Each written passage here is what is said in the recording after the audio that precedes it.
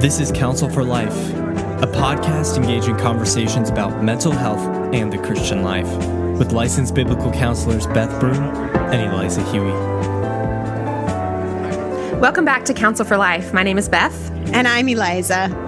Thank you for joining us today. And we, again, are just so grateful for our listeners. And it's been fun to see the growth that's happened. And definitely with all the guests that we've had on our podcast that have been so wonderful, I think it's definitely boosting the number of people that are being able to hear. And hopefully this is encouraging to you. And today we do not have a special guest. Well, we do have a special guest, but it's Eliza. So we are each other's special guests today.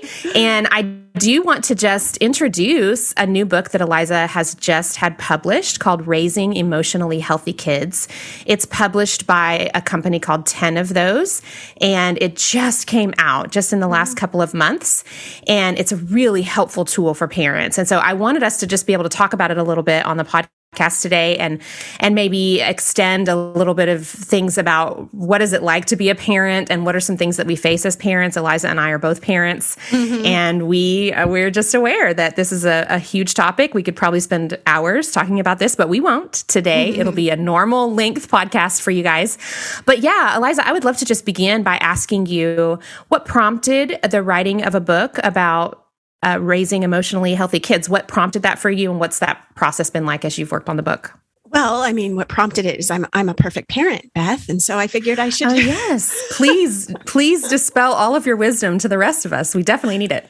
Oh my goodness, no! And I actually want to just say that up front, like the fact that I've written some books on parenting does not equate I am the expert on parenting. I am sharing just out of my own experience, my own failures at times, my own like trial and error, and just the wisdom that I've even gained from other parents along the way. And so just so that we clear the air, this is not a parenting expert here, but I do hope that I can offer some things to people as, you know, both Beth and I, like she mentioned, we've raised children. Mine are all empty nesters. They're all grown and in their own life. And wait. You're an empty nester. They are not empty nesters. Oh, you're the did empty. I say that wrong? Yes, you said they're empty. I'm like, wow, okay. They are not empty nesters. That would make me really old. Yeah. But yes, we are empty nesters. Our kids have flown the coop, and they're doing great. And so this is really just an outflow of what we have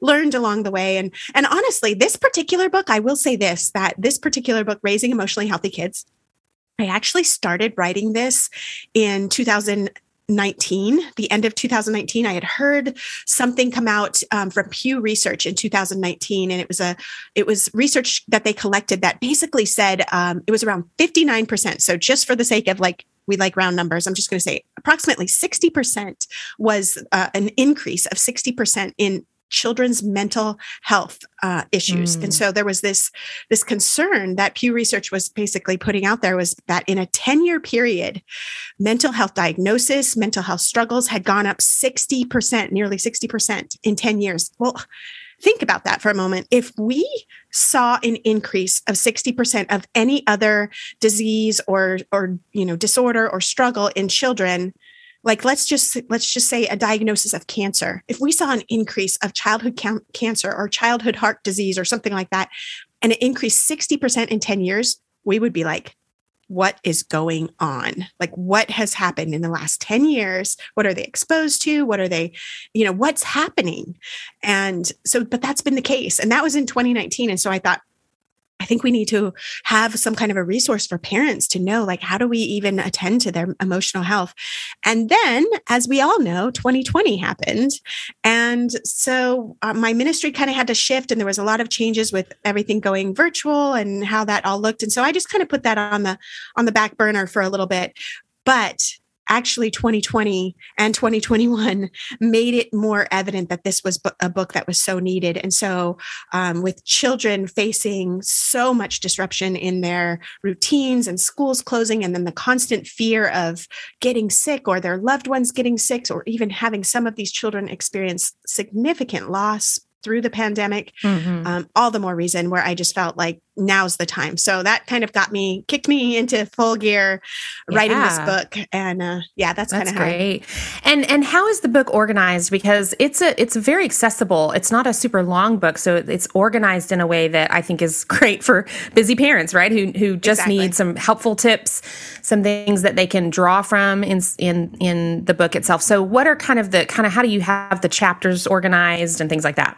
Yeah, that's a good question. So yes, it is very accessible. It's readable. I know for me, when I was raising my children, I would buy lots of parenting books, and they were very highly recommended, but I would get them and I would usually read about the first 2 chapters and then life would happen and so forth. And so 10 of those publishing, this is one of a series of books for parents, and their whole goal is keep them as short and readable as possible with still a ton of very weighty and valuable content. So that's what it is. And the way they like to organize them is in tips. And so there's always tips in these books. And so the chapters are actually tips. So there's 6 tips, and I'll just maybe read through them really quick because we're not going to hit each one of them, but just to give the listeners a little bit about a little knowledge of what the tips are. So one is a tip on how to nurture your children wholly, their whole life, their spiritual life, their emotional life, their relational life, and so forth.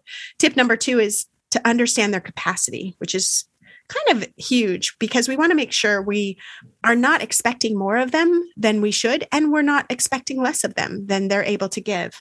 And then tip 3 is regard their feelings. And this is just how do we actually engage our children in talking about their feelings. And I give actual questions that you can ask at different ages and stages.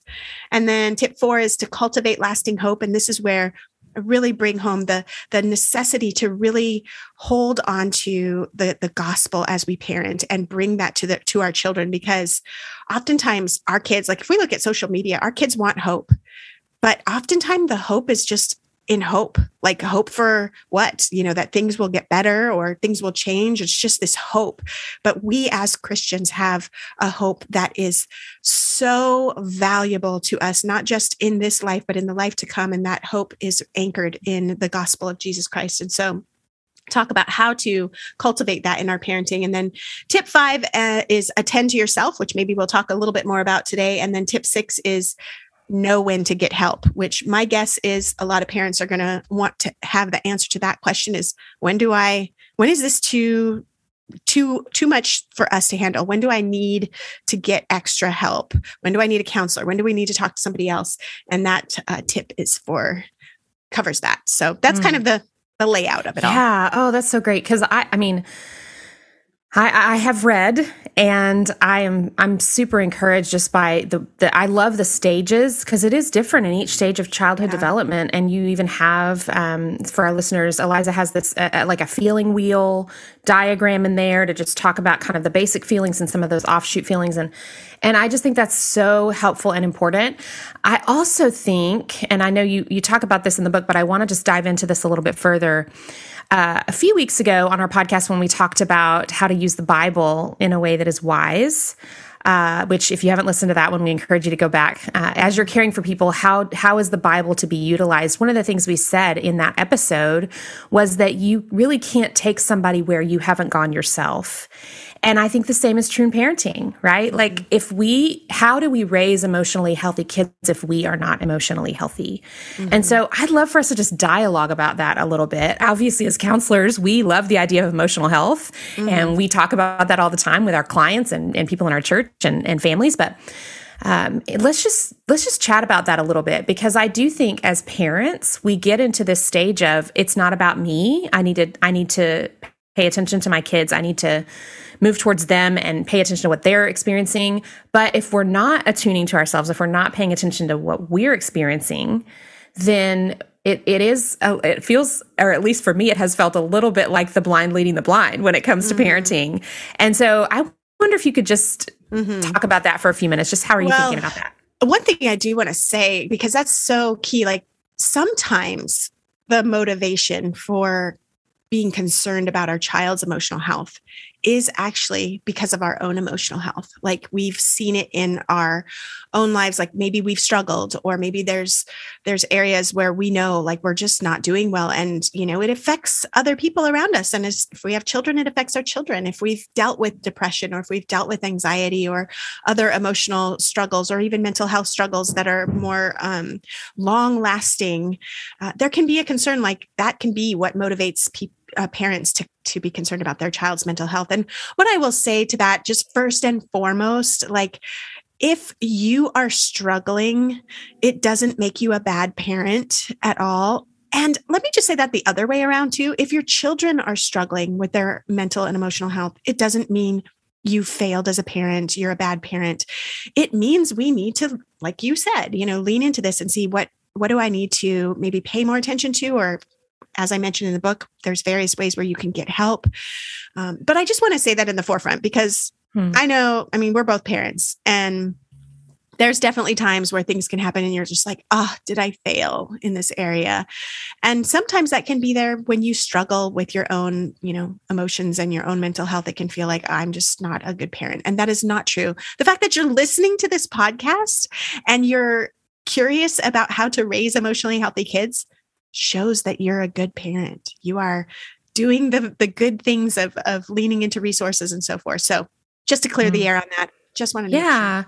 Yeah. And when we talk about the idea of our own struggles and how that can affect our children, there can be a lot of shame, I think, for parents related to, oh gosh, I didn't get my own stuff figured out, and now it's affecting my children negatively. And I think that I understand where that's coming from, but I think the frame of reference is maybe a little misguided. And so, but I do think it is so important for us as parents to pay attention to our own emotional health and things like rest and, and having the enjoyment of life and life-giving things poured into our own lives. That's important. And I know, I've got friends who have little bitty children, and that's hard to do when they're little. It's even harder when they're little than as they get older. And so, there's no shame, there's no condemnation. It's just, these are all opportunities for us to grow. But I did want to give a couple of just examples maybe of how this could affect us. And I'm thinking about particularly, let's say you're a dad who was a particularly emotionally sensitive child, and you, that affected you negatively in your peer group. Maybe you learned through peer interactions that it's not safe to show emotion as a kid who's a boy. And then so you shut that off and you said, I'm going to quit doing that. And then you became a parent and you tell your child, do not show you need to shut off that emotion because you're going to get beat up, or your friends are going to make fun of you if you show emotion. And that's like an automatic. So that's a normal parenting thing that happens, right? For people. But this idea that, maybe there are ways to tweak that. And as we grow as parents of emotion can be good. Yeah. You might not be able to show it everywhere. It may not be safe to show in every arena, like school, for example, might not be the safest place to show emotion, but you got to have safe spaces where you can express emotion. I want to be that person for you as your dad or your mom, and then even just, I know for me, and maybe I'll share more about this later, but I tend to have this idea of promptness, how important it is to be on time for things.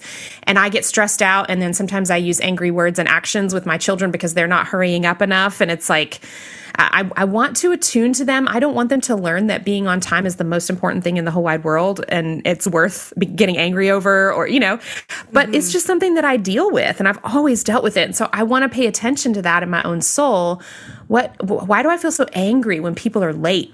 Yeah. Why does that matter so much to me? And I want to just do that good work because then I'm more free to be able to attend to my children and to move towards them in these moments where there is tension and stress. And so that's really important. And one of the things that I would say to parents is that we need to view our emotions as part of the human experience. That's just being human.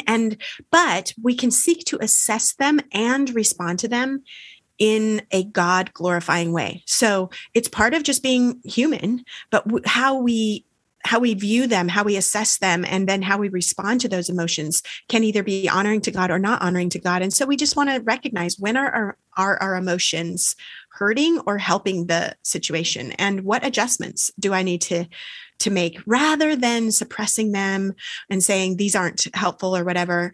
We want to be in touch with them and not bottle them up, which can result in those outbursts and maybe overcorrections or breakdowns and so forth. So how can we take our human experience of emotions and look at them carefully and say, I want to respond in a way that honors the Lord?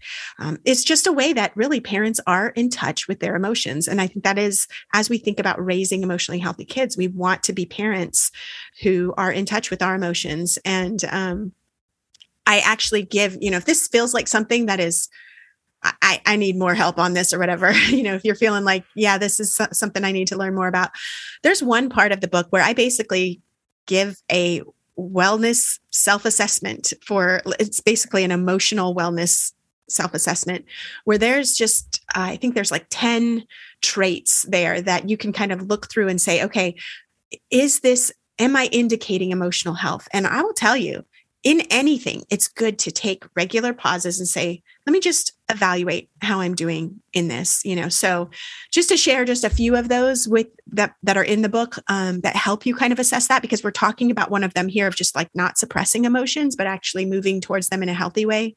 Another thing is just to understand, and you started to talk about this, Beth, it's a huge factor in being an emotionally healthy parent is viewing your limits appropriately. So this means, you understand the value of asking for help. You know that that's a part of parenting. Instead of fighting your limits, you kind of accept them and you don't accept them as flaws. You accept them as being human. So, and then, we've talked a little bit about emotions and how we need to not suppress them, but also actually respond to situations with the appropriate emotions. And this actually means we have to be deliberate and thoughtful in how we're reacting to situations. Yeah. That's so helpful. And I love to talk about attunement with people. That's a word that I really like to use. I think of it in musical terms, honestly. It's like being, if there's multiple instruments playing at the same time, if they're not tuned up to one another, you're not going to be able to make music that's beautiful. And we as families, I hope we're making beautiful music, gospel music for the world to see. Mm-hmm. And it's so important that we be able to attune to one another. And that's, every member of our family. But as parents, we're helping our kids to learn what that is. Like, how do you tune up to one another?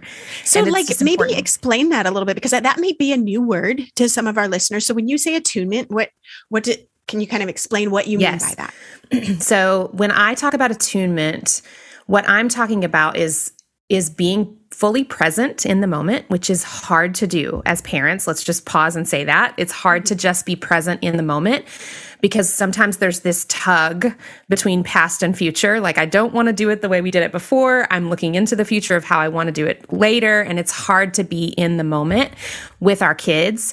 And so it means slowing down mentally and emotionally to be able to just say, okay, where am I and where are you? Mm-hmm. And so there's this idea of face-to-face contact, right? Like, to be able to get on. And so, for example, if you have a child who's 5 years old, attunement might look like getting down on your knees or down on the floor with them, and face-to-face eye contact. Touch is important for attunement, and things like that, where we're actually saying, I'm with you right now. Mm-hmm. I'm here right now.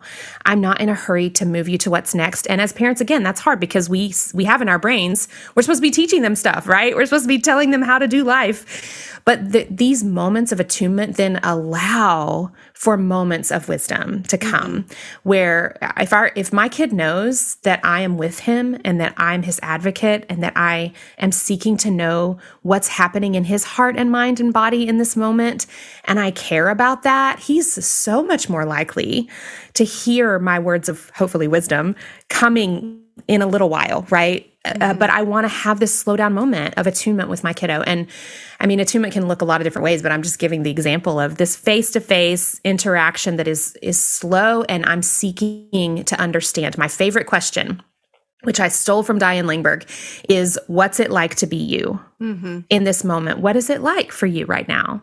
I want to know that. And I care to know that. And not because I have an agenda for your life necessarily, although I might as a parent have things I want to teach you. I just want to be with you in this moment. And that's what I mean when I say attunement. Yeah, that's so good. And I think that helps us to not frustrate the situation, because we're not so worried about making this a moment of, like you said, that like correction or direction. And there are lots of those in parenting. We are definitely not here to say that that isn't how we parented. And we would encourage you to, that is our role as a parent, is to correct and to direct and to guide them towards truth. But you know, for yourself, like when somebody really is connecting with you, when somebody really kind of gets you and you feel like you have their ear, you're a lot more receptive to them bringing that correction and wisdom and direction and so forth. And the other thing that is hard too in the moment is it's so easy to respond like your child. And I say that as, like it's when a child is upset and emotionally dysregulated or, acting out or whatnot, it can feel like the only response is to kind of amp it up yourself. Like they're out of control. Or they're yelling or they're whatever. So I have to get a little bit louder, or they're being irrational. And so I have to, come harder at it. And instead, just bringing it down a notch and being able to say, okay, what does it look like to actually try to de-escalate the situation right in that moment? Yeah. And I will also say that I think attunement is something that if you only try to do it when you're in tense moments, it's not going to work. No, so that's where, being able to practice it in moments that are light and fun and joy-filled, that is when you're going to get your good practice under the belt, so that when you're in the game, the real thing, right, you'll know what to do. And so will your child. And so that's where, I constantly am advocating for something that was the wisdom that was given to me when my children were in middle school, of just start taking them on coffee dates. No agenda. I just want to know you. I want to know you. I want to attune to you. I want to meet you where you are. And there's no agenda, and I'm not trying to correct anything. So if I can do it in those moments and we get good practice at it, right? And then we're able to have these moments that are similar to that when there is conflict or struggle or difficulty. And it's not easy. It's not going to be easy. No. But we want to try to take the time to do that. And I would just encourage parents as we begin to wrap up here, because this is a big section in the book. So you certainly can take a look at it, but there are just other ways that we can try to be more emotionally healthy ourselves. And all of that's going to help our children. And just to kind of, even just what Beth was saying about, maybe not in the heat of the moment, one characteristic of an emotionally healthy parent is to be flexible and to know when to kind of flex, when things need to be, when you need to alter course in your parenting. Maybe it's just for that moment, or maybe it's actually you've realized like this, we've gone a course with our children and we need to make some changes. And so being flexible is really important, but ultimately, we want to really lean into Christ and rely on him. We are not looking for a sense of approval or worth or value based on our parenting. We have an approval that is in Christ, and we need to rest in who he says we are, and let the opinions of others be filtered through that, especially as you raise your children, because that can actually take us down a path of unhealth in our emotions when we begin to like compare our parenting to others. And so I just want to encourage you, there's other ways that you can assess your own emotional health. And what I would say is revisit it often. I have looked at that list that I've written many times myself, because it's just good to kind of go through these 10 traits of emotionally healthy parents and just kind of see, how am I doing in each one of those, just as a kind of a marker of how things are going. So, because it does matter. Our emotional health is a big factor in raising emotionally healthy kids. So I hope you guys are helped by that. And I hope the book is helpful for all of the listeners, for those of you who check it out. And I appreciate you letting me chat about it today, Beth. Yeah, it's wonderful. Thank you so much for sharing about it. And yes, we encourage you to go check out that book.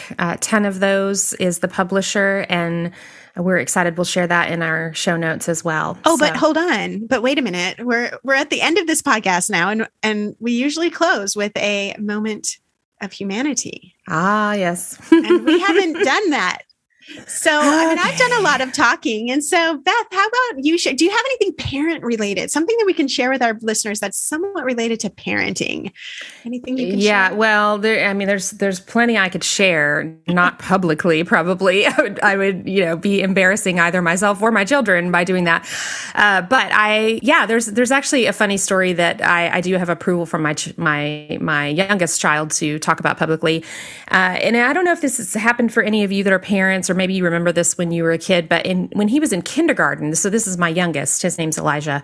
When he was in kindergarten, they did this thing of it was like a parent day. And so they don't really write yet. So their teacher just interviewed each of them individually and asked them some questions and wrote down the kids' answers to those questions about their parents, which I feel like is potentially a very dangerous thing to do. I mean, no telling what these kids are going to say about their parents, right?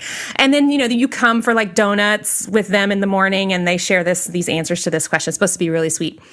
And so, it asks a lot of different questions on this little form that the teacher had. And one of the questions was, what is the thing that your parent says most often to you? Oh no. This is just setting us up for failure. So, you would hope your child would be, oh, I love you, or yes. Oh, I'm so proud of you, or, like Jesus loves you, stuff like that. Well, our sweet Elijah, the answer that he chose for what we most often say to him is, put your shoes in the laundry room. So there you go. There's my control issue of like, listen, we are almost late all the time and I have issues with being late. And if your shoes are not in the laundry room where they belong, we're going to have to look for them. And it's going to take us 10 minutes every single day. We're not doing that.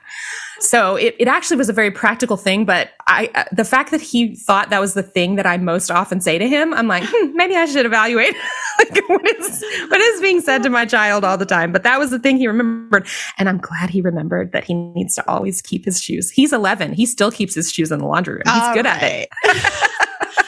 Well, honestly, Beth, I think there probably could be even more embarrassing things that our kids could say that they remember us saying. So I'm going to say that's not too bad, but I appreciate you sharing it with us. So, and it was a pretty benign story. I could definitely do bigger. Oh, that was good. That was good. Well, hey, everyone, thanks so much again for joining us. And we hope that you will share this podcast. We always say that because we always need you to do that so that the word gets out and people find us. And we hope that you will join us again for another episode of Counsel for Life. Thanks for listening to Counsel for Life with Beth Broom and Eliza Huey. If you've been enjoying the podcast, please be sure to rate, share, and subscribe. And for more information, visit counselforlifepodcast.com.